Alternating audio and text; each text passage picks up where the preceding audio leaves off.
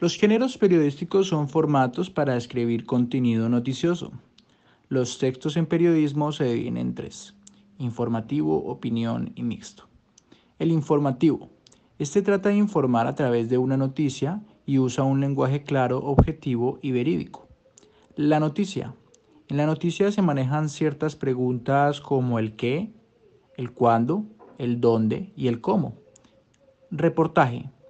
El reportaje amplía la noticia y la hace más extensa. Pone al lector en un contexto adecuado y profundiza en la información. Entrevista. El propósito de la entrevista es conocer a profundidad la opinión objetiva de la noticia desde una fuente verídica sobre un suceso en particular. Opinión. La columna de opinión trata de poner pues la opinión de cualquier persona y no importa si esa opinión es subjetiva. En cambio, el artículo de opinión trata de hablar sobre un tema, pero la persona tiene que ser especialista en este tema. No es tanto un subjetivismo, sino que se ve más el punto de vista objetivo.